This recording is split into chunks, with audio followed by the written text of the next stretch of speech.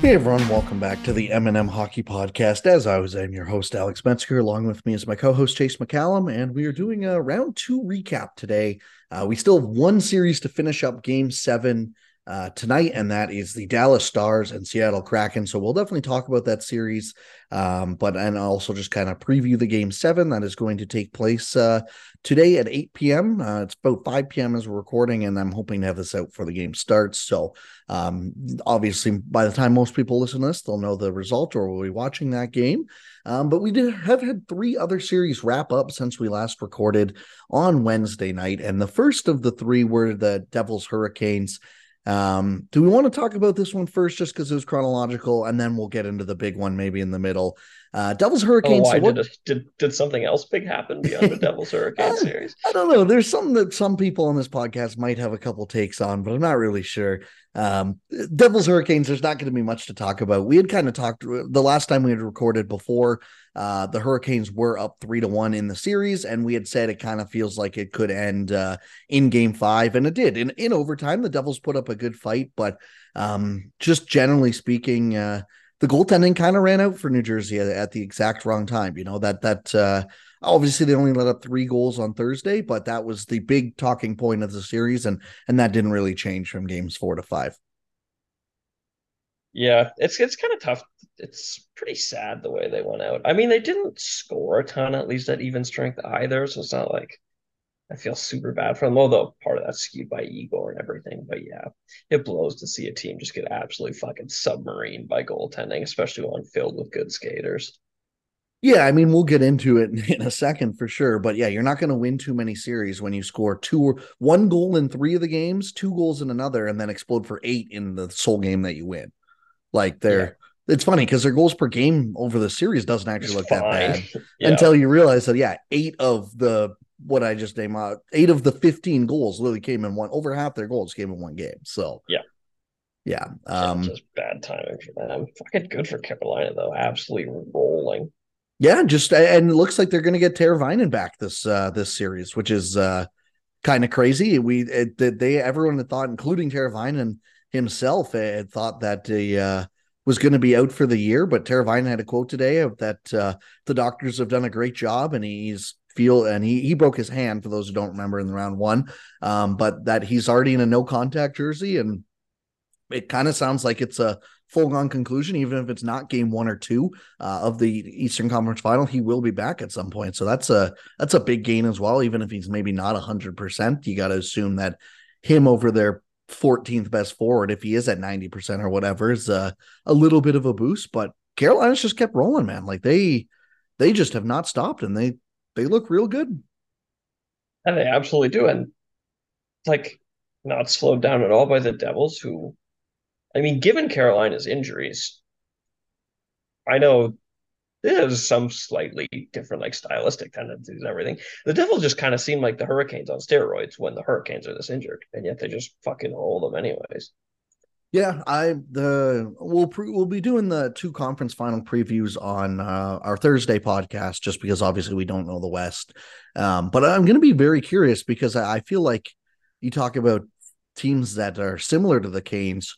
The Panthers remind me of that a lot too, and just like I feel like the Devils maybe don't have quite as ferocious of a forecheck. They have a ton of Yeah, skill, they're the and forechecking team for sure. Or yeah, the Devils and aren't, apparently, but yeah. yeah, and that's why, like in this series, I think you kind of saw that Devils offense get shut down outside of Jack Hughes, who looked amazing and kind of looked like he was just willing the team on his back sometimes, really. But yeah, it's I mean, like let's be honest, I think I think you got to be still pretty encouraged if you're a Devils fan. This was a team that just a year ago was finished second last or last in their own conference, or in their own division. Sorry. Um, so to go from that to having over 100-point season, their first one in a number of years, and I think they either set a franchise record this year for points or got real close to it. Like that's a very successful season, and they won a round 2. It's not like this is a round 1 thing. So definitely something where you got to keep finding ways to improve your team. But I would be absolutely shocked if anyone came out of this year looking at this as anything but a major success.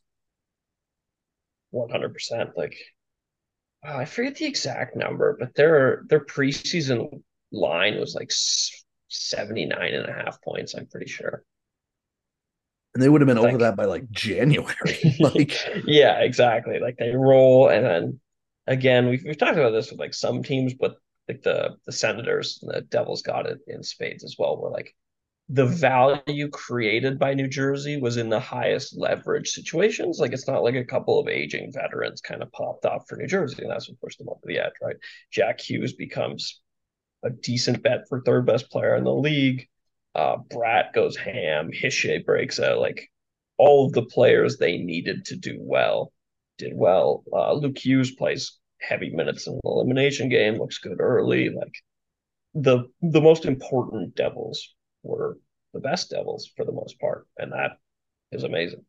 yeah, absolutely. They're going to have a pretty busy offseason too. Like they definitely have some decisions to make. Timo Meyer is obviously going to be the biggest one that needs a contract. He's an RFA this year, and Jesper Bratt as well, who I think at the time when he signed that deal, everyone kind of went, "Why would you not go 8 years with this guy?" Especially because it sounded like it was like $1 million off, and Bratt followed it up again, so he's probably going to cost even more than what he would have if they would have just signed him a year or two ago. But those guys will definitely be getting big pay raises. They do have Tatar's $4.5 million coming off the books. If he were to re-sign with New Jersey, I think it would be at a much cheaper ticket. He Yeah, kind of feels like someone who go test the UFA waters, anyways. Miles he's Wood, struggled. Well, they both struggled in the playoffs, but like Tatar specifically, like it's screwed because of that too. yeah, exactly. Miles Wood, $3.2 million coming off the books as well. Again, if he's to re-sign, I'd be a little surprised if he's getting that. Um, to come back. Eric Holla, 2.375 million off the books. And then Sharon Govich is an RFA. Michael McLeod's an RFA. So they definitely have some decisions to make. And then on the back end, Damian Severson's 4.16 and Ryan Graves' 3.16 are both off as well. But Now you got to they make will. room for Hughes and Nemec, so it's That's the perfect. thing is they got to make decisions on a couple of these guys. I think Severson's probably gone because that right side of the decor is so full already. If you're going to Um, be protecting one right-handed defenseman with easy offensive minutes and you have Simon Nemec in your system, you better not use that role for Damon Severson. Yeah. Ryan Graves, I don't know. I could see that going. That's another one will probably depend on what he wants to do. This feels like his best chance to really quote unquote cash out in the UFA market, especially with, I'm pretty sure, don't quote me on this, but like, I'm like 95% sure I remember this UFA market just being crap this year too. I It's know the horrific. I know the forwards is it, and the defense is usually always worse than the forwards, right? So Yeah. um yeah, I don't know. They're definitely there's going to be room to change up the roster a little bit, and then obviously goaltending. They have Vanacek signed at 3.4. I would assume they probably, after what they saw from Schmid this year, go with a Vanacek Schmid combo. But I think it'd be more unfair to ask if that's really the combo you feel comfortable getting yourself over the hump going forward. But Mackenzie Blackwood feels like a pretty good guy not to get qualified, if you ask me. Yeah, I'd be pretty floored if they want to re-up that contract. But yeah, luckily But they don't have like their goaltending sucked, but it's not like they have resources really committed to it. So they can do something. no, exactly. And like, yeah, they'll probably run it back for another year. And if it doesn't work, and I think that, that maybe they are comfortable because maybe they see Schmidt being the guy who takes another step forward. He's worth a And shot at least. exactly. And that doesn't work out, they can move on. But yeah, Luke Hughes, Simon Nemec should be on this team next year. Alexander Holtz is going to be another option for replacing one of those wingers. So they won't have to pay them, which will be nice. But yeah, this is going to be a team that, especially, how much we've talked about the Penguins and the Capitals taking a step back, and the Islanders just naturally feel always due for some age regression. This feels like a team that should be competing with Carolina for the next and maybe if you want to throw the Rangers in there because of Shesterkin as well. It feels like those three teams should be running the top of the Metro for a couple of years here. Yeah, exactly. And given the age of all their best players, like this is the best cap sheet in the league Yep. Oh yeah. Like this by is a significant margin, yeah. I think. Every once in a while we do our top 5 teams you'd most want to take over, and like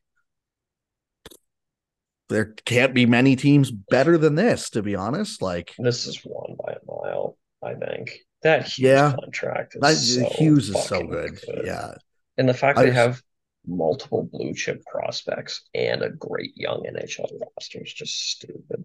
I was gonna say like the only other ones I think you could argue is Chicago, I guess now with the Bedard pick, LA if you still Yeah. really like their system, and even but none of those guys have a guy like if Bedard is as good as Hughes. Like I don't even like I feel like people are just assuming that's going to be true, but that would still be probably in the upper half of possibilities for him, right? Like Yeah. Yeah, we had and models can get into some trouble with like the aggressive right skew of hockey talent. Like models are going to underestimate how good Crosby and McDavid actually were because you know models based on averages just don't predict that shit. We had Bedard's most likely outcome as like a little over a point per game player, era adjusted, which is like a 90-point player's most likely outcome, which is really really good. But that's like you know yeah, it's pretty crazy just for a most likely outcome, but there still is just an outcome where yeah like it's so weird. That's how hyped of a prospect that he is. That I'm saying if that's all he is, like yeah Hughes still could be better than that, right? Which is again, that just speaks to how insane Bedard is. But that yeah. also shows just like New Jersey's Bedard's got most likely outcome is worse than Hughes, even though yeah. he has the upside to be better, obviously. Yeah. And yeah, New Jersey still has obviously the young talent. They have the prospects still coming as well to give them that second wave and try and get them over the hump. So no, I don't think you can be super disappointed at all if you're a Devils fan about this season. I think it'd be almost impossible.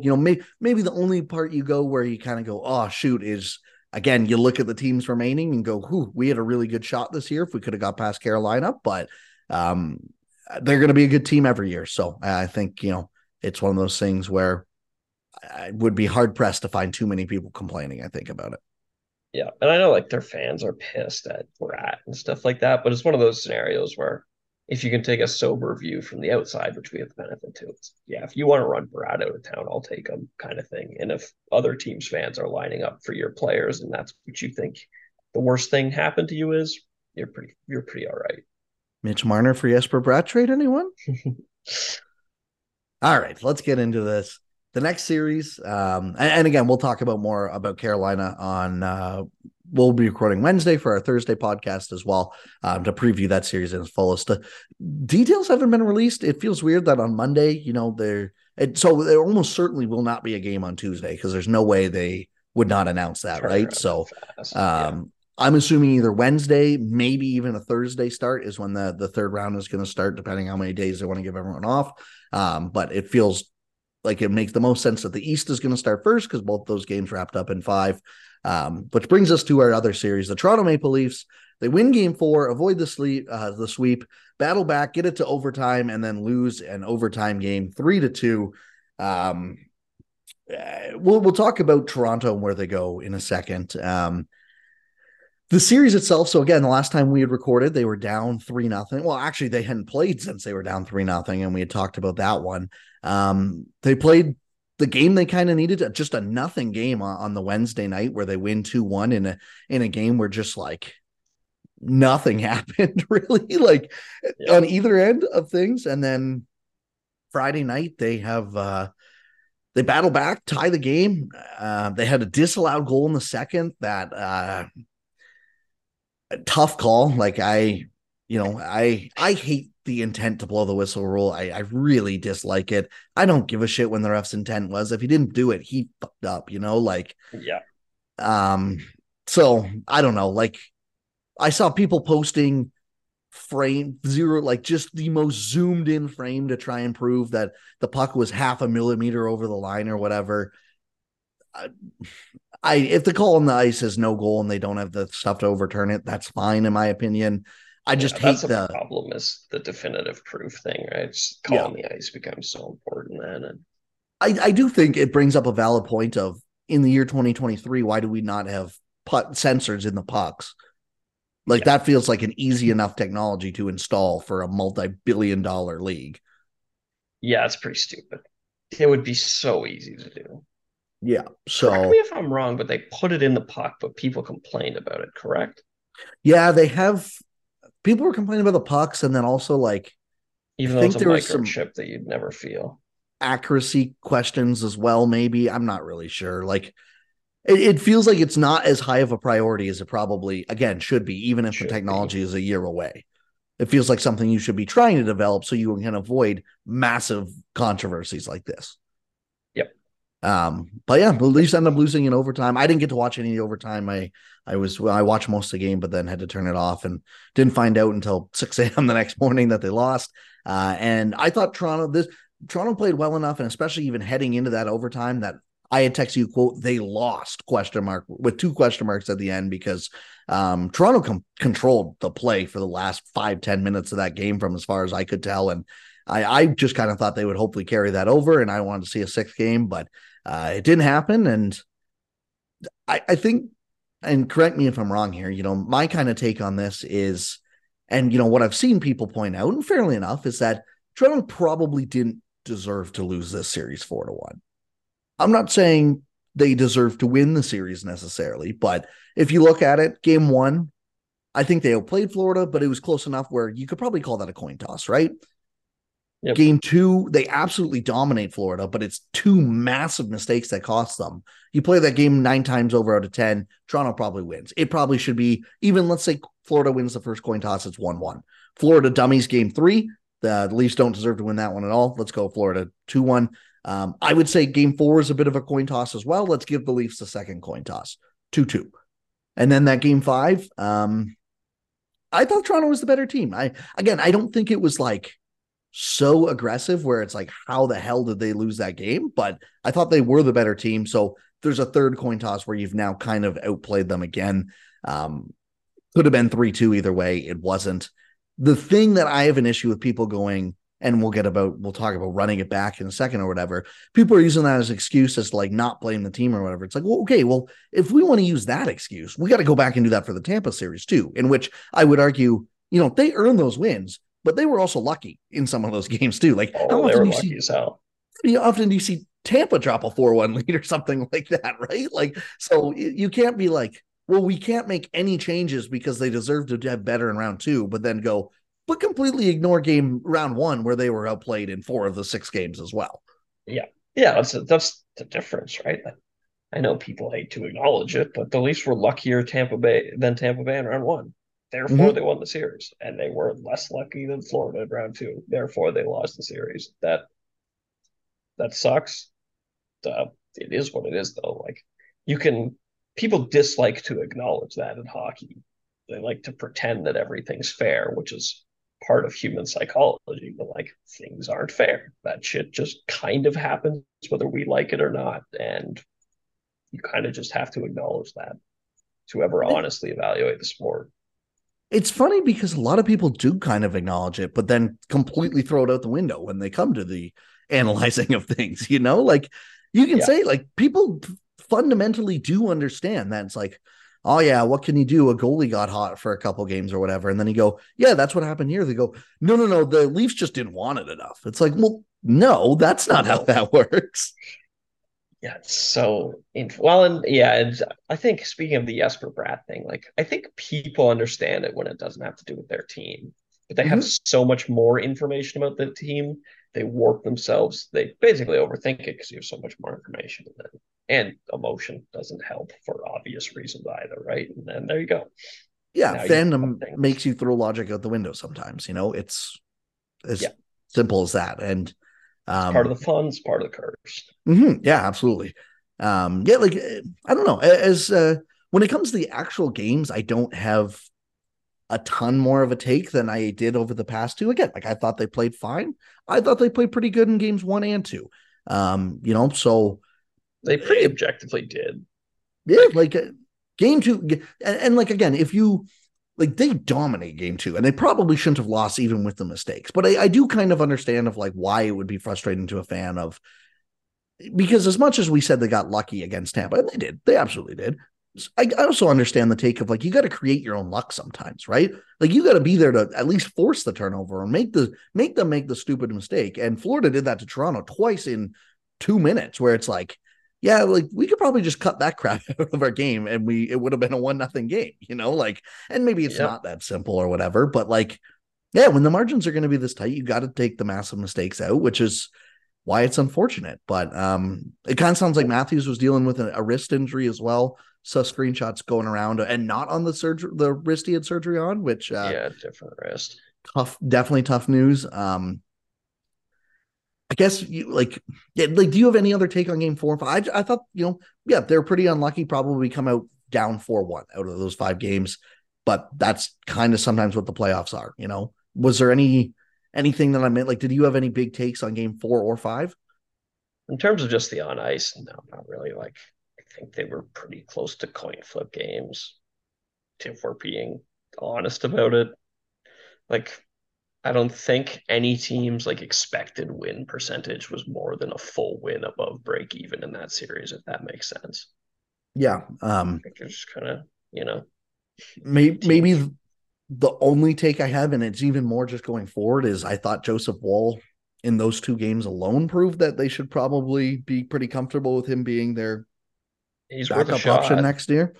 Just making less Um, than league man. Now, one thing that, and I don't think they'll ever learn this lesson, but we have talked about this a million times. Um, Variance sucks and is unavoidable, but there are certain ways in which you can invite variance into your life. And when you're a good team, you don't want to invite variance into your life.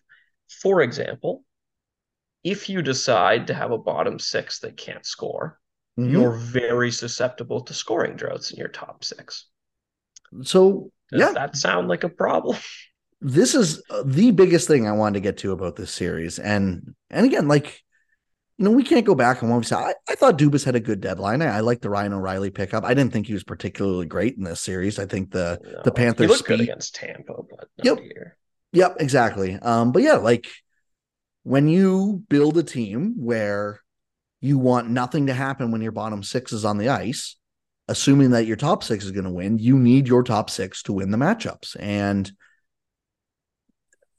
whether it's they got outplayed, which is a bigger issue, or they got unlucky, which I think at times it was a bit of both. I think objectively, I mean, Yep. like, people, again, we're going to talk about it, what the takes are going to be this summer. I don't know how you can come out of that series thinking anything but, oh my God, if there's one player the Leafs need to keep, it's William Nylander.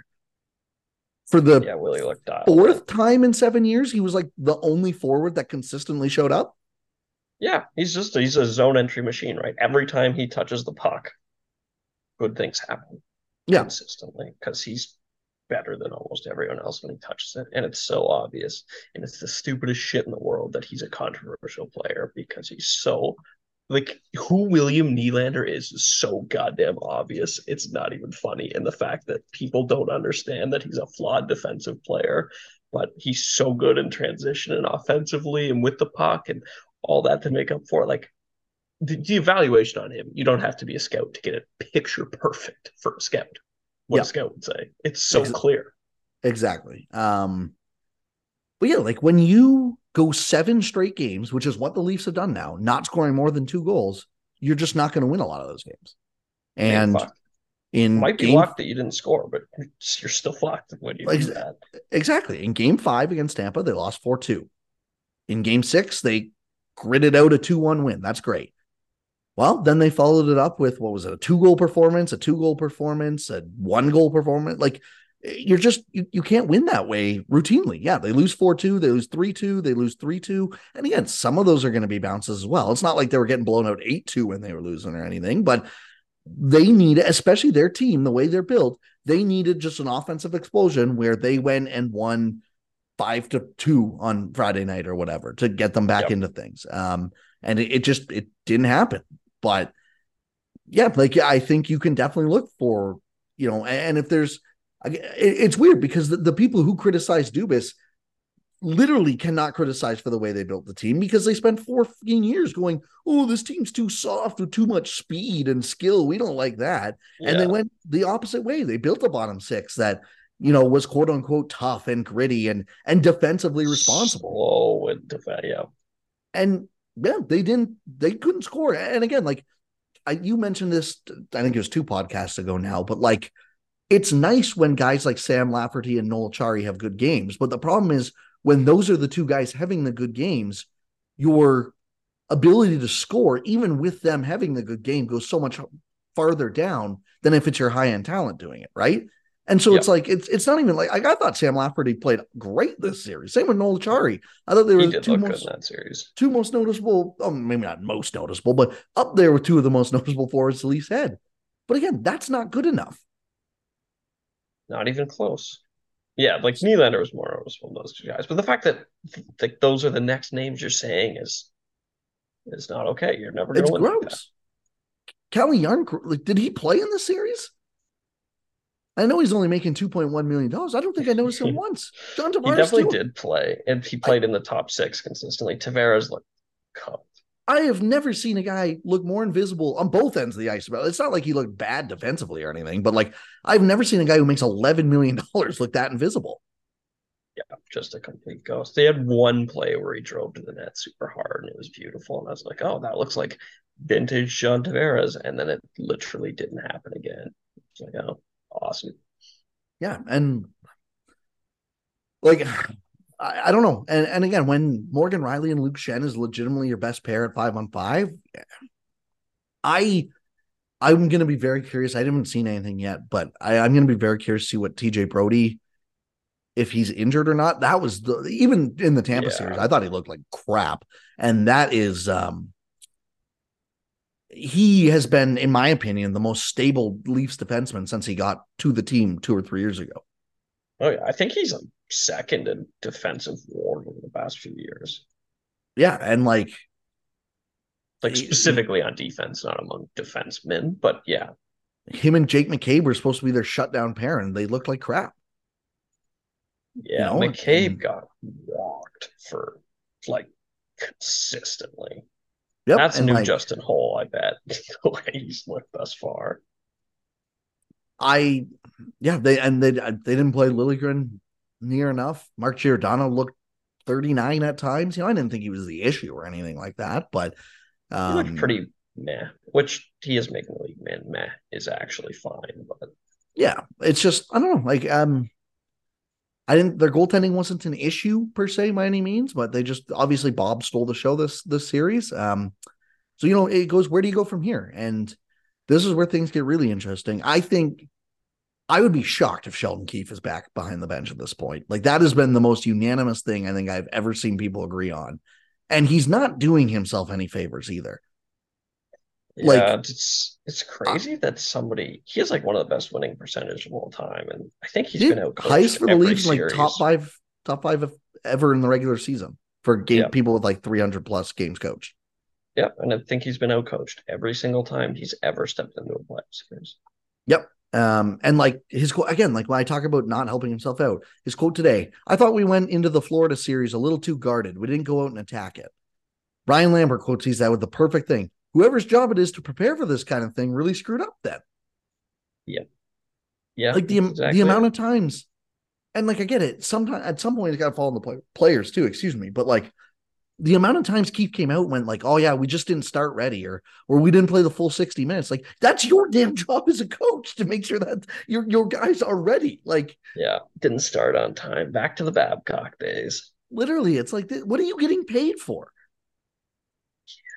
It's just Because if it's just to press shuffle on all the lines and tap random shoulders, which it seems to be, I can do that. Pay me yep, 800K. I'll go do that. I'll be a pay yep, cut for MLSE. exactly.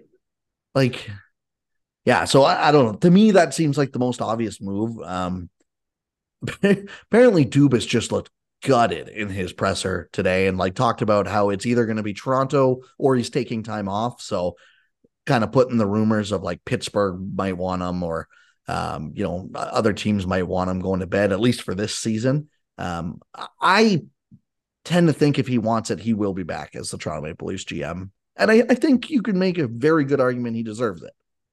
Yeah, given how Because like, so okay, here's the thing to me is even if like let's say you and I disagree with maybe how the bottom six was built this year or whatever, he's tried it. You can't say he's everything. just like he's tried everything. He tried the speed and skill thing. It didn't work. Maybe if you wanted to argue that he should have tried that a little more, and again, you got the bad end of variance or whatever, I wouldn't have hated that, but I also understand not just doing the same thing 6 times in a row and going, oh, I don't know what happened. Like, and then so he tried grit and, the Nick Foligno stuff, and that backfired hideously. So what's he do? He turns around and he goes for a mix of both. And again, like, they got passed around. That's great, but they didn't obviously make even an Eastern Conference final, which I think was probably the bar, especially after you got past your Tampa there. But I think the biggest thing for me with Dubas is it's clear that he's not just going to keep one approach and go after it time and time and time again. Like, he's a very smart guy in terms of trying to change things up and also understanding the bigger picture. But what I want to know, or what I'm curious to see, is how much organizational change there needs to be to make people internally and externally happy. And if that comes from management or if it is a player role, which we're going to get into as well. Yeah. Externally, nobody's going to be happy no matter what. Yeah. Like, honestly, the thing that would make fans happiest right now is making the team significantly worse, which you're in charge to not be as, we'll say, emotional as fans. Yeah. When analyzing that kind of stuff. But, like, honestly, just making the team dog shit would make a whole bunch of people really happy right now. And yeah, again, you're in charge to not let pure emotion guide your decisions. So, like, you're just not under any realistic timeline making externally people happy, I don't think.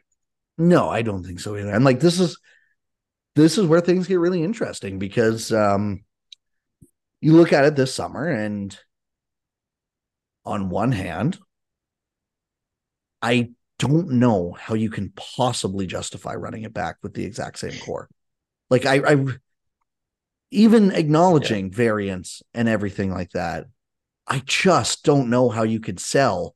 Yeah, we're running it back with the same core, let's say 5, the big 4, and Morgan Riley is basically kind of what I'm thinking, right? Yep. But I also just have a hard time seeing where the change comes from. Because, as we mentioned, you're not winning a William Nylander trade. You're not winning a Marner trade. You're probably not winning a Mitch Marner trade. You're not winning a Matthews trade. You're definitely not winning a Matthews trade. You're winning a Tavares trade, but you can't trade him. Yep. Yeah. And same with Morgan Riley. And honestly, given like how good Morgan Riley's been in the playoffs, like, he was an $8 million man in the playoffs. He was more than that. Easily. He's a $10 million playoff player without blinking this year.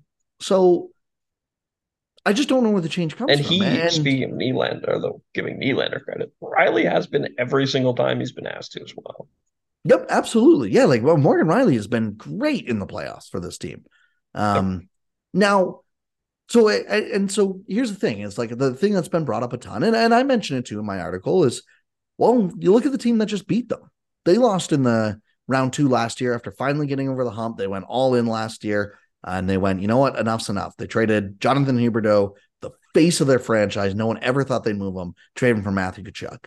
And there's been a lot of people that say, oh, the Leafs need to do that with Marner, find their Tkachuk trade. And that's a lot easier said than done. Yeah. Because the problem is Marner is the Tkachuk. Yes, if you are going out saying you have to trade Mitch Marner, he becomes Matthew Tkachuk. He does not become Jonathan Huberdeau. Yeah. Now, and he's the younger borderline MVP already player on his own. Like, they don't play stylistically the same, but their output is, closer to each other than. Like, there's a middle ground too of like, so absolutely. If there's no deal on the table that makes sense, you can't just trade him for the sake of trading him, right?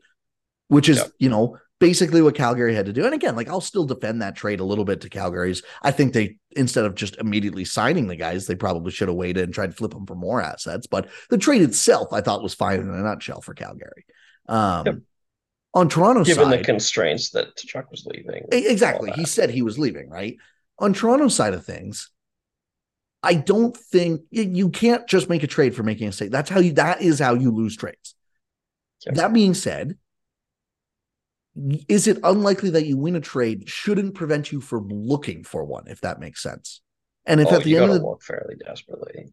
Exactly. And if at the end of the day teams realize you're a little too desperate and they're just not giving you what you want, then you walk away. But everyone goes, oh, well, Because like that's the thing. It's like, oh, who would they even trade Marner for? It's like, I don't know, but that's the point. I didn't know Matthew Tkachuk was going to be available at this time last year. Yeah. You know, Although and that's we can't sorry, know that. Elliot Friedman knows that, but we don't. Like exactly right. And GMs aren't like telling us who to dump, but they are telling Dubas. That's and his job, right? exactly. And like I'm sure there are a couple teams where if you do float Mitch Marner out, whoever, and I don't want to say Jonathan Huberdeau specifically or whatever, but like their second best player might suddenly become available. And, obviously you don't want to just do the Jonathan Huberdeau. Like, I'm not saying they should go trade for a 29-year-old who's coming off a career year, because again, like that trade from the outset, I think we said at the time, Jonathan Huberdeau is not a 110-point player. Matthew Tkachuk is the 95-point player they're trading for. Yep. But as you just said, like, I don't know. And again, I'm just throwing random stuff out there. Maybe New Jersey goes, yeah, we really didn't like Jesper Bratt's playoff performance. What would a swap there look like? And you pick up a guy in Jesper Bratt or whatever if he becomes available on a Marner deal. Or I don't know, out west somewhere. Like, I don't even know who would be a good option for that.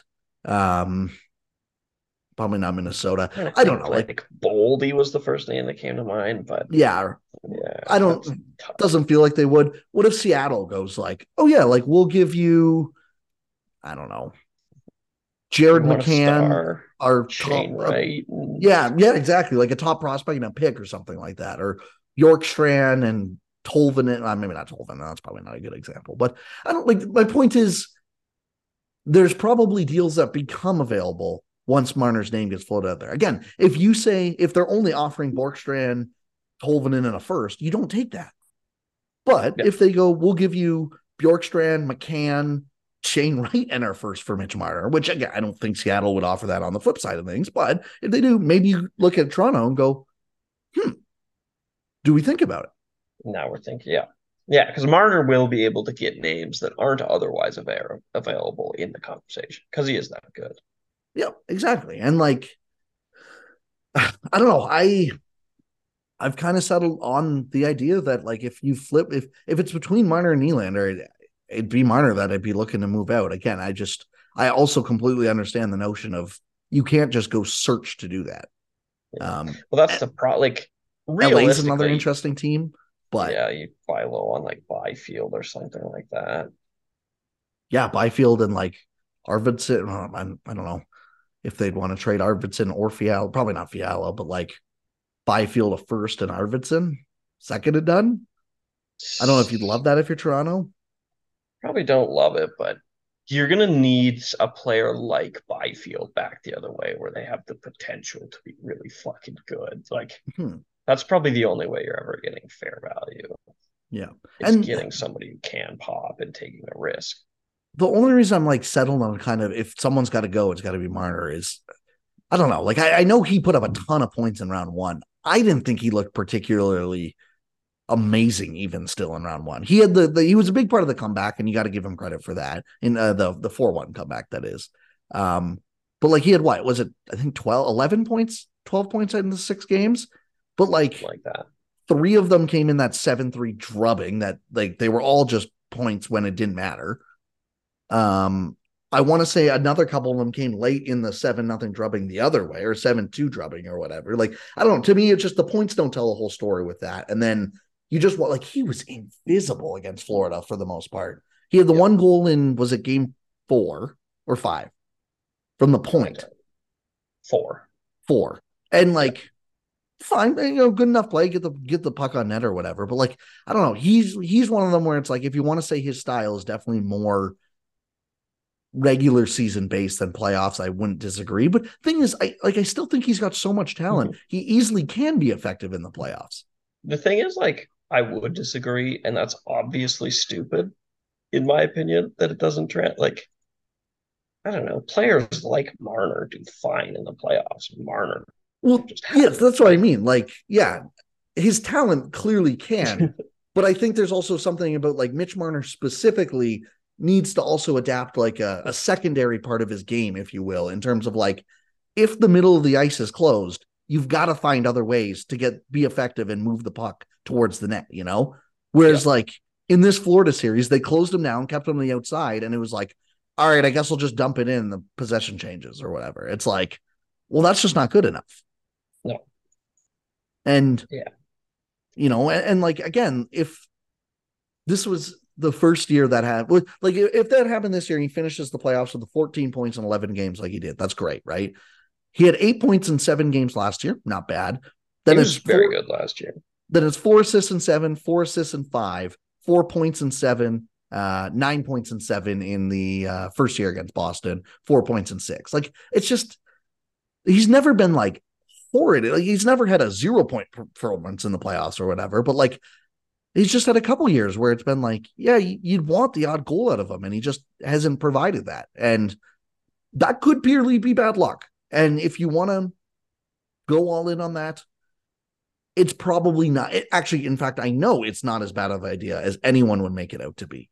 Yeah, he has played 50 career playoff games, and I mean, Almost a point. Yeah, and even if he was a little overrated, or that's Nylander, Marner has also played 50, I guess. Almost a point per game. Um, Statistically, he's been fairly good 3 of the times of the 7 runs or whatever. Like, for a 90-point player to only be a 78-point player over a 50-game sample, he's the most like, yeah, no shit, that's not that out of the ordinary thing in the world. Mm-hmm. And like, yeah, Like, if we didn't it's just arbitrarily pretend playoff games were more meaningful, even though there's probably less signal in playoff games because the skill edges are smaller, like, you would never think twice about a 95-point player putting up 47 points in the first 50 points of an NHL regular season. no, like, You wouldn't blink, you wouldn't even pretend to care. But we've arbitrarily decided the playoffs mean everything, the regular season means nothing. So it's which like terrifying. that's just unfortunately for that. That's the facts though. Like, Yeah, in yeah, it terms of like, does.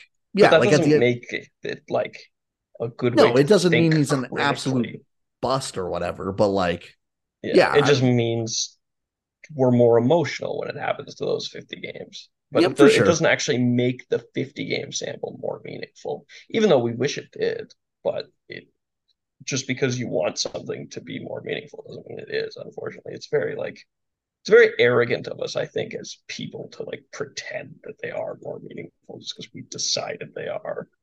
Like, You yes can't and really no. do I that. mean, the one thing it like, and everyone will tell you this just in terms, and like it makes logical sense. You're never game planning for someone over an 82 game series or season, right? Just because like Yeah. there's just so many freaking games, it's literally not possible. You would drive yourself mental. Obviously, like if it's when the Leafs come in, everyone knows, oh yeah, we should probably try and not give that Austin Matthews guy some space, right? And stuff like that. But it's like Yeah. there's just a certain degree, whereas where you have 4 or 5 full days off in between series, and you know you're going to be playing this team nonstop for the next 2 weeks, there is going to be a little, probably, I would imagine, just more data analysis, more video analysis, but also just as you learn and play them 4 times in a row, figuring out how the hell to stop a guy. And again, I don't think that's probably the difference of Mitch Marner absolutely sucks in the playoffs versus being a 100-point player. But there probably is a little bit to be taken of like, well, yeah, once people seem to start game planning for this guy, he's been, I get like even and this probably is a Do you this know is why a I think that's like not true though? You know who Marner's best 13 game consecutive stretch in his playoff career has been against? John Cooper by yeah, a like significant margin. yeah, Like, the and like best coach Marner's ever played against in the playoffs is where his best results came by a huge margin. So, like, did John Cooper not know how to game plan about Marner, but fucking Paul Maurice does? well, and that's the thing is like Like, I don't think Paul Maurice needs any credit here. He took a President's Trophy team and they barely made the playoffs. But what I mean about it is just like I don't even know. Like, I think this alone is a testament to how talented Marner is, because it's like only being a 45-point player over 50 games or whatever, quote unquote, isn't enough. failure, yeah. Yeah, exactly. Whereas, like, again, but he makes almost $11 million. You need him to do more than that, whether it's bad luck, purely bad luck, or if it's something that you can help change in his game. I'm not really sure. If you want to say it's bad luck, I wouldn't completely disagree, but also this is a business. And I'd be very interested to know what like MLSE board members think, if they can keep a level head about it as well, or if it's, and I think this is probably where Toronto's better suited than any team that has just a singular person as an owner, because it is a board member and they're probably thinking about that a little more, but yeah, and they're probably in a good because like Toronto makes money anyways. Obviously, board prefer to win to lose, but like it's not like Toronto needs the gate revenue. Like I think it's easier to be objective about the business that is the Toronto Maple Leafs than other things because your floor is still the Toronto Maple Leafs. Yeah, exactly. And so I it's genuinely don't know what to think about because like the Marner thing, no one knows. Like everyone's lying to themselves when they think they know what's wrong with this team. And that's what I would say. I've seen you tweet that as well. And I think that's the best way to put it is regardless of what you think this team should do. And I think you can argue a lot of different ways this team could approach stuff, right? Like as much as like, I think just dumping Marner is a very stupid idea. Yes, and I think the most likely outcome is that he's just been unlucky, but I get it that you could make a very well-reasoned argument to why you should trade him. And there's a chance it's the correct thing to do for the team. Yep. And like, and again, like anyone suggesting they should just, right?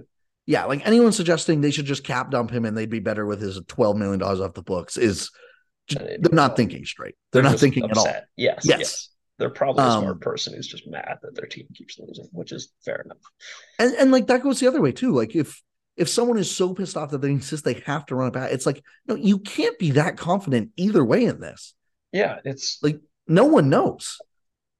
Yeah, no one knows. And compounding all of it, even if they go do the correct thing, they'll still might lose in the first round next year. They could do the completely wrong thing. And let's say they did just absolutely, cap dump Marner for nothing. And Samsonov just suddenly, or whoever's in net at the time next year, just goes on a 940 bender for a month and they're in the Cup finals. It wouldn't be correct to come dump Marner for no assets. It would just mean your goalie got hot finally. Hot at the right time. Yeah. But yeah, I don't know. The easiest, and the thing, it just won't happen. There's no way John Tavares is moving his no trade clause. But that would be, I think, the easiest way to try and make big change regardless. I think the quote unquote easiest just becomes trying to find a Marner deal. But again, you can't just do it for the sake of doing it. You need to actually have a tangible benefit coming back, whether that's getting 2 second liners, a high end prospect that, gives you a wild card and an extra pick or something like that, or finding a guy where it can be close to 1-for-1. I don't know who that would be. I have no idea. Alex DeBrincat's a fun name. I don't want to think about it. I'm okay with DeBrincat on the Sens, but like that's a name where that'd be one of the few guys, maybe if you're Toronto, you look at doing something, right? Like, and that's a goal scoring pop, right? Like, part of the reason, again, part of like the intelligent conclusion you come to with trading Marner beyond just I'm mad is like DeBrincat's a huge shooter, and like that lowers your odds of a sustained PDO run when it's like somebody who's just that good every time they touch the puck, whereas like a passer needs something else to go well. I don't know if that's true, but like you can at least talk yourself into it. That's why we're saying like there's so many different ways you can go with this. Yeah. I think Matt Murray's going to get bought out this offseason. I would be absolutely shocked if that's not what happens. It's going to be another year of reshuffling some deck chairs though. Kerfoot, he's probably got his 3.5 is off the books. O'Reilly, it kind of sounded like he was going to test free agency. The only way he could be coming back, I think, anyways, if he takes what his AAV of 1.875 is now or less on the Spezza/Geo deal. Kampf is a UFA this year. Noel Acciari is a UFA. Michael Bunting is obviously a UFA. Wayne Simmons is a UFA. Zach Aston Reese is a UFA. Luke Shen and Eric Gustafson, both UFAs, and Justin Hall as well. So, again, a lot of reshuffling probably. And then it'll just depend if they make a big move. Matt Murray, one more year at 4.6875. Let me read his buyout number because it's kind of pushing the cost down a year, but it's actually way more friendly than I thought it was going to be this year. If they bought him out, it would be a $687K 600K cap hit for them this year, 229K on Ottawa's cap, and then next year Toronto get hit with 2 million. Ottawa would have 666. Oh, that's weird. So I would be, and it's because his base salary is more this year. He's got $8 million in base salary. Oh, okay. I would be shocked if they don't buy him out, unless someone is just willing to take him for like no money or no assets. Yeah. Sorry. It may be someone maybe like Arizona needs to hit the floor or Chicago or someone, but probably not. Yeah. And just again, and like maybe it depends on the cost, of course. Like if it's only going to cost a fifth or whatever, maybe you do that to save yourself the cap space next year. But I think that just seems like, considering they're taking this 1 year at a time, that seems like the most obvious way out. Yeah, absolutely. Yeah. And then other than that, Matthews said all the right things at his presser today, which for most people in most NHL circumstances, I wouldn't even think twice about. But he went out of his way to say he hopes a new deal is done before the start of next season. And that was the quote that really stuck out with me. He's obviously eligible for an extension on July 1st. So is William Nylander. So it'll be interesting to see what that does. The only, like, I don't know, we kind of fleshed that out, I think, pretty good. And I'm sure we will be talking about the Leafs a lot more this summer to see what they do. One interesting trade proposal our friend Luke Charter proposed to me was Thomas Hertl for John Tavares in some fashion. Okay. I would love that. I immediately said, because he said, if you're San Jose, what would you say to this deal? And I would immediately say how much more is coming on top of it. But I forgot they just signed Thomas Hertl to a massive deal that doesn't make sense for their team. Yeah, so you get out of it faster. So that was his thing, is that Tavares will provide that same leadership. Obviously, bit of a decrease on skill, but Tavares is up in 2 seasons from now, I think. Yeah. Hertl has 6 more. And so from like the leadership perspective, like if you want someone teaching William Eklund, you couldn't do much worse than John Tavares, to be honest. Yeah. Sorry, I think it's 7. I think the first year of his deal was this year for Thomas Hertl. But yeah, so, and then on the Toronto side of things, you're getting a guy who is $3 million cheaper and 2 or 3 years younger, but you're taking on $3 million better. Yeah, I was going to say, you're taking on the extra skill, and then also, but the length of the contract is much longer. Yeah, Tavares is 2 years at $11 million after this. So, like, again, like that's a movable enough contract, but he has the full no move. And that's the thing, right? And he just had a kid. Both Hertl and Tavares have full no move clauses that they've signed on purpose. I just can't see them waiving it. Yeah, I mean, you could talk yourself into the Hertl side of the trade pretty easily. Yes, yeah. I think. Depending, we just don't always assume all NHL players care about is winning. We know that's not the case. Maybe he doesn't want to go to Toronto. I have no idea, but you can at least logic your way there. Yeah, but I don't know. It's going to be an interesting offseason for the team, that's for sure. And again, like at the end of the day, it's going to be a long offseason. If the media coverage and the fan reaction will be quite interesting to watch. If they do run it back, they're still going to have the 3rd best odds at the Stanley Cup next year. Yeah, they probably will, and probably not wrongfully so. Is the thing, right? Like, yep, yeah, it'll make sense. I'm just not excited for a summer of everybody pretending like they know exactly what should happen on like the most uncertain situation we've ever seen. Yeah, that's very fair. I think what I keep kind of circling back to is, as we kind of mentioned, regardless of what your stance is on this, of which you can take one of many, if you are so confident where you're like, there's no way I am wrong about this, you are wrong. You are wrong, yeah. That's the thing. I just defended Marner for 10 minutes. I mean, I could totally get behind a Marner trade. I just think some of the arguments to trading him are bad. Yeah. Yes, and I completely agree. Like, I just argued for trading Marner for 15 minutes. And at the end of all that, my caveat kept on being, also, if you don't get a deal that you absolutely can defend with your heart and soul, don't do it. It doesn't make sense. Yep. So, All right. I mean, we've touched on that series pretty well. Before we move on, I'd like to give a quick shout out to our sponsors at Athletic Greens. Their signature AG1 replaces key health products in one simple scoop. AG1 combines 9 health products working together as one, placing your multivitamin, multiminerals, pre and probiotic, immunity support, and more. That means AG1 does more for your body and saves you time, money, and confusion compared to taking multiple unique products. Simply follow the link in our show description and get started today. All right, the other series that is over is the Golden Knights and Oilers. Ends in 6. I felt so confident this series was going 7, especially after the Oilers. So they let up a goal 20 seconds in last night. McDavid immediately answers, and then they score another one 3 minutes later. I thought that was for sure it. I go 2-1. I fall asleep in the first intermission, wake up to see a Jonathan Marchessault natural hat trick in the second period, and the Vegas Golden Knights called it a game and won 5-2. Disappointing to say the least if you're Edmonton, obviously. Very similar spot to Toronto, even though Toronto's taking all the heat. They are lucky as fuck. Yep. Obviously they had the conference final run last year, but they got swept in the conference finals. So, it's kind of hard to feel that way. But yeah, another disappointing year for Edmonton. And I think even more than Toronto, this has got to be a year if you're Edmonton where you go, oh man, like Colorado got eliminated for us in round 1. And credit to this Golden Knights team. This is a good damn Golden Knights team, but it's like Edmonton could have been looking at like we could have played the Seattle Kraken possibly in round 3. And like, again, we'll get to the Kraken. They deserve more love than they're getting.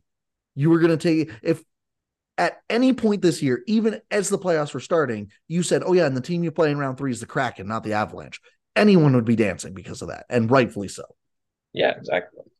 Kraken, a smart team, bunch of smart people on it and everything, but this will not be the best iteration of the Seattle Kraken.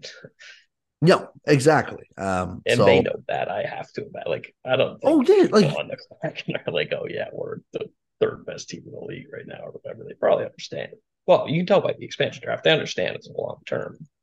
Yeah, exactly. Which fine. Yeah, it just is what it is.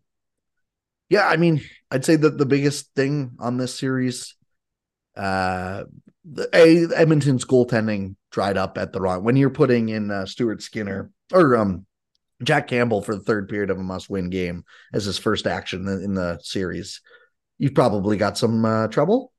Yep. But yeah, like Stuart Skinner just kind of imploded at the wrong time, unfortunately. 3 or 4 goals on 17 shots last night. He had given up 4 on 22 the night before. Like the Oilers outplayed the Golden Knights in a lot of these games. Oh yeah. Do you know who has the highest shooting percentage and third highest save percentage in the playoffs? Well, considering Adin Hill put up like a 930 over parts of this series, I'm going to assume it's got to be Vegas.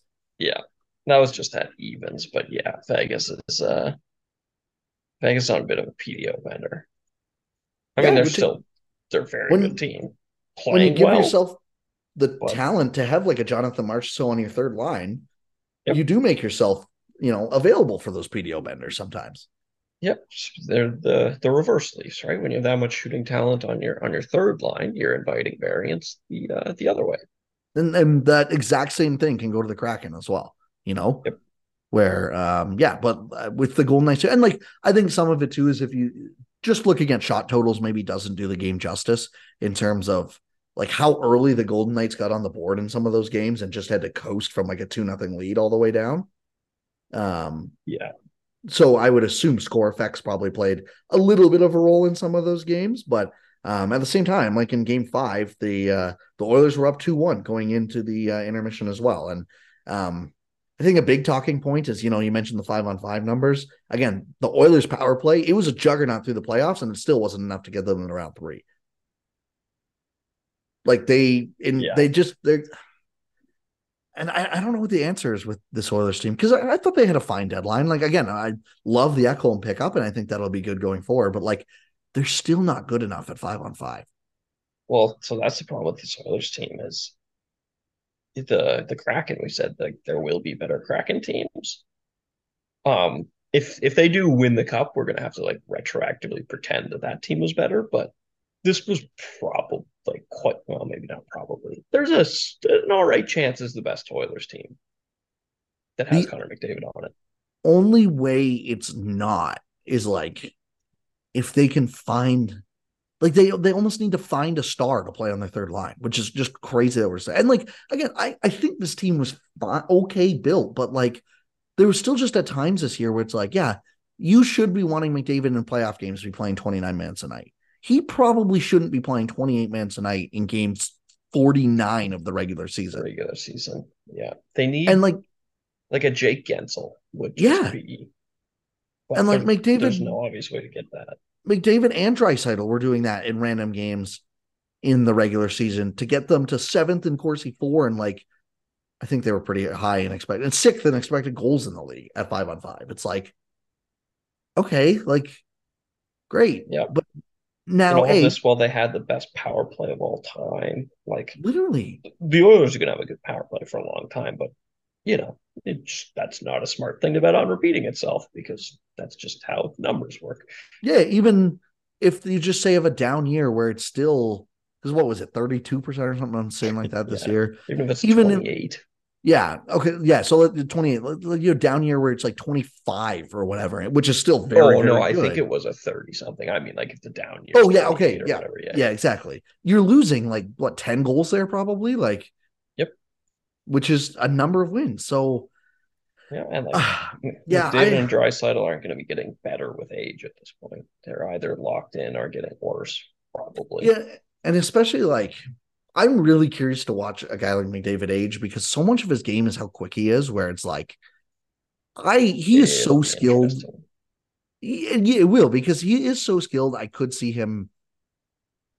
Crosby didn't change his game a ton, but Crosby became even a more ferocious forechecker as he aged, which made him even more impactful. It's not like he was a bad forechecker or anything when he was 22 years old, but Crosby went from just not pure skill, but like a good mix of skill with the hardworking stuff to like, no, this dude's just the hardest working guy in the league. Oh, and he still has great skill to keep it, and that's why he's playing point per game hockey at 35 years old or whatever he is now, right?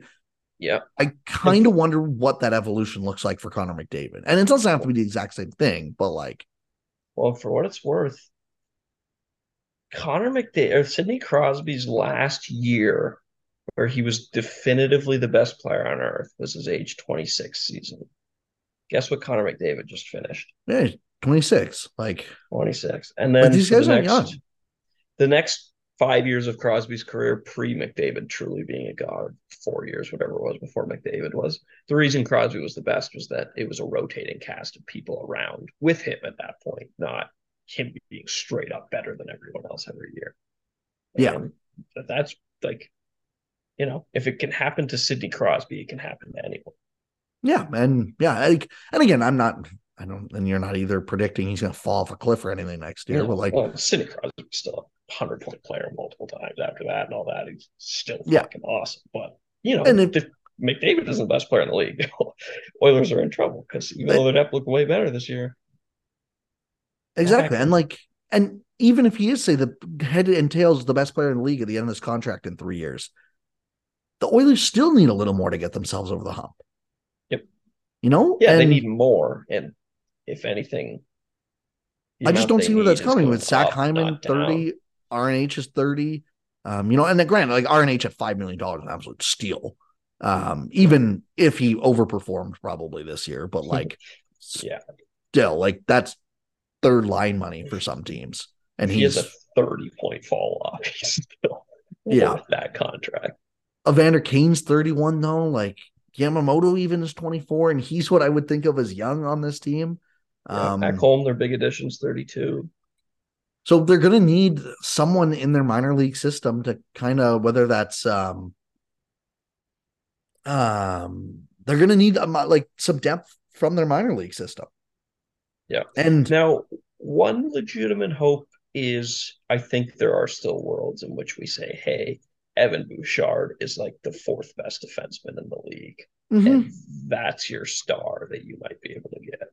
Yeah, that's very true on the defensive side. And that would be a very, very big thing because this defense core, as much as I love Ekholm, it's still not great. And like, yeah, I love Brett Kulak as a third pair defender.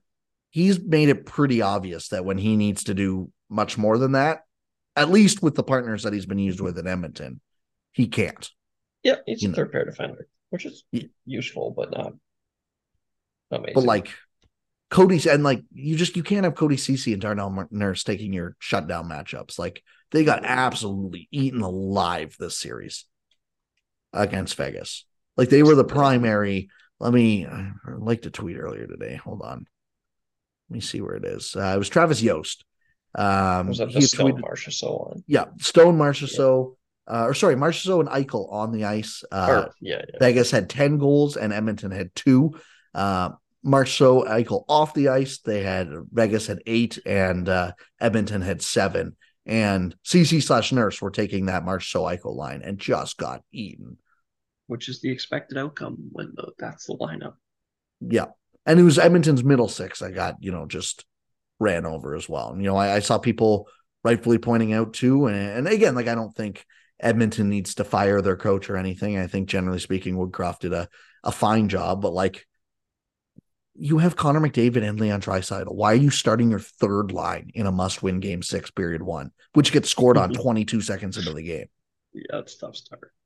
And same with just like, if there's a time to put McDavid and Draisaitl together, especially with how disgusting it has been all year, it's probably before 10 minutes left of the must-win game 6 that you have. Yep. When your middle six is just getting ran over all series like we've been shown. Getting ran through. So, I don't know.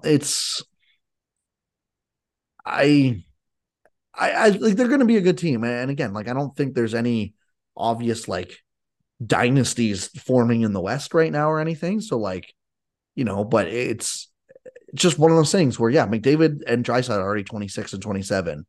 Even just before you factor in that Draisaitl next summer will be eligible for an extension, how many more kicks of the can do you just naturally are going to have at this? And you got to stop not wasting. Like this wasn't a waste or anything like that. They went to game 6 against a good team, but like you got to keep using these to the best of your ability. Yeah. Yeah. Like this was, fair outcome. It's disappointing because they had such a good shot, but like, these things will happen. It's not like this was a damning indictment of anything. It's just, they lost and they're going to want to win a cup someday, but it gets harder and harder from here, probably. Yeah, I would agree. Derek Ryan, Matthias Janmark, Devin Shore, Nick Bukestad are all UFAs. Klim Costa and Ryan McLeod are RFAs up front.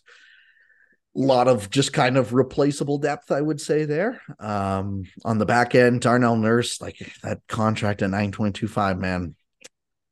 Cody Ceci at 3.25, Ekholm's at 6, and Brett Kulak's at 2.75. Bouchard is their RFA.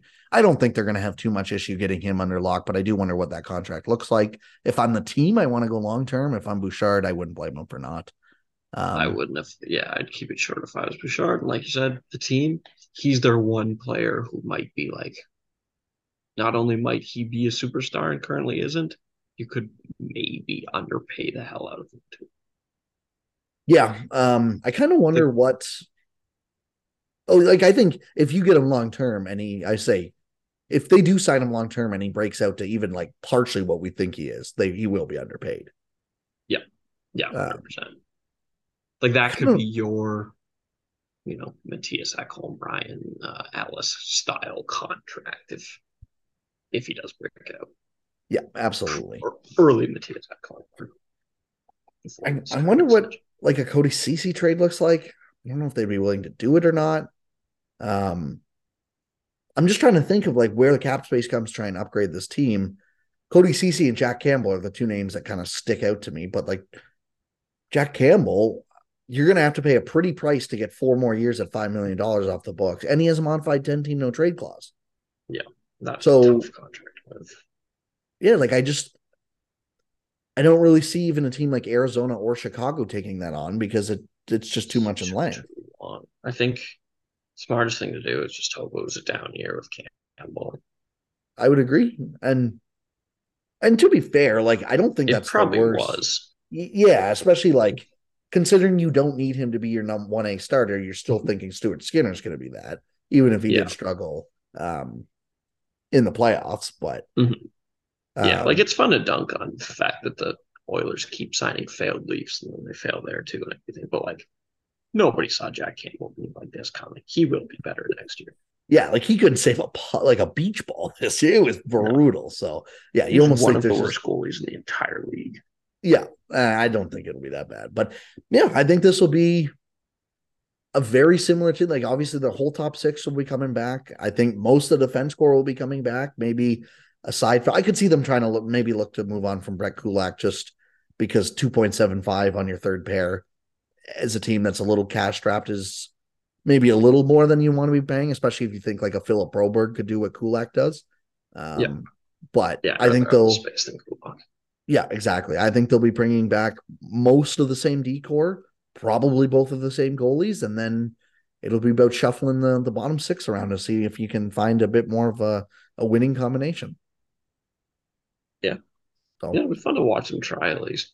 yeah, and like again, like they were a top three cup odd team after round one for a good reason. And even heading into the playoffs, I think they were favorites to come out of the West with how injured the Avalanche were. And like that Yeah, they wasn't were. incredibly unreasonable. No, I think it was totally fair. Yeah. So game seven tonight, Dallas, Seattle. I gotta be honest. This is for a game seven. I have never seen a series go seven where I've just felt so confident Dallas is like a team's winning. And I don't know if that's just Yeah, because like Dallas has been a game ahead, I think, since game three now. And they just like, but like even game six, like I just kind of woke up and went, oh wow, Seattle won. Interesting. I think said Dallas are coming home. Like, but it's game seven. Anything can happen. I'm pretty excited for this. Yeah, it should be a good game. The one thing that I would not have guessed is, Ottinger looking very human. The Kraken He have looks gotten to him a couple times awful. this series. Yeah, like he's let up like 3+ in almost every game, which is not what I would have expected. No, Um, that's you would think would be like one of the bright spots of the Dallas Stars, not something that might sewer them. yeah, exactly. Well, and that's what like it's so funny about the goaltending is even in round two, you go, how many goalies did you really trust in round two? And like for most people, Ottinger would have been the only name, and even him, he wasn't playing well. And we've had like a year and a half of experience with him. Yeah, But like, yeah, like I don't trust Bobrovsky. I didn't, no, Samsonov was fine, but I wouldn't have any like full trust in him. no, Um, same or with Wall. they say Orwell. Same with any of Carolina's three goalies. They all have their own issues. Um, There's a reason there's obvious. three of them. Yep, we saw what happened in New Jersey. They went back and forth and couldn't get a save. Seattle, all we've known since Seattle's been a team is how bad their goaltending's been. And Yeah, then Edmonton got Edmonton submarine by it. and Vegas is on their fifth string goalie right now in Hayden Hill. If you count Robin Leonard as a guy still on their depth chart technically, but like fourth string, like it's just Yeah, crazy. So it's um, hilarious. I don't know. I'll lean Stars, but it's a game seven and Seattle. You got to give them credit, man. Like it's not like they have just been clinging on for dear life in this series. When they win, it's been pretty They confident. win. Yeah. Yeah, yeah, they bullied them. Yeah. So like 7-2, a 6-3 win that wasn't particularly close. Like they've been it's been about it's weird because of how back and forth the series has been. The games haven't been like close at all. Yeah, it's been kind of the story of this round, eh? It has. And like I thought it tightened up a little bit at the end of the round. Like the Hurricanes Devils obviously was 3-2 the final game. Golden Knights Oilers had a couple, even the game six last night, like the 5-2 looks like a wide score line, but there was an empty netter in there, right? 4-2 heading into the third with McDavid and Draisaitl on the same team. Like you can't count Edmonton out of that. Yeah, So at least those were a little closer. But yeah, like this series, 6-3 Seattle, 5-2 Dallas, 6-3 Dallas, 7-2 Seattle, 4-2 Dallas. That one was pretty close. And then 5-4 in overtime from Seattle. So yeah, it'll be interesting to see. I would think, I think, obviously if Seattle makes it on, I think Vegas will be favored pretty or aggressively enough. aggressively. Yeah. Like 65-35 kind of. Yep. Yep. Uh, Playoff aggressive. yeah. Or hockey Dallas, aggressive. I could see Dallas being close to 50-50. Probably 50-50. I think I'd go Vegas in that sense. I had Vegas come to the Cup final. It was like the only good pick I've had so far. So I had might as Dallas well win the ride with cup that. final. So One of yeah. us might be right. Yep, exactly. But no, we will preview both those series on Thursday when we actually know the official matchup for the West as well.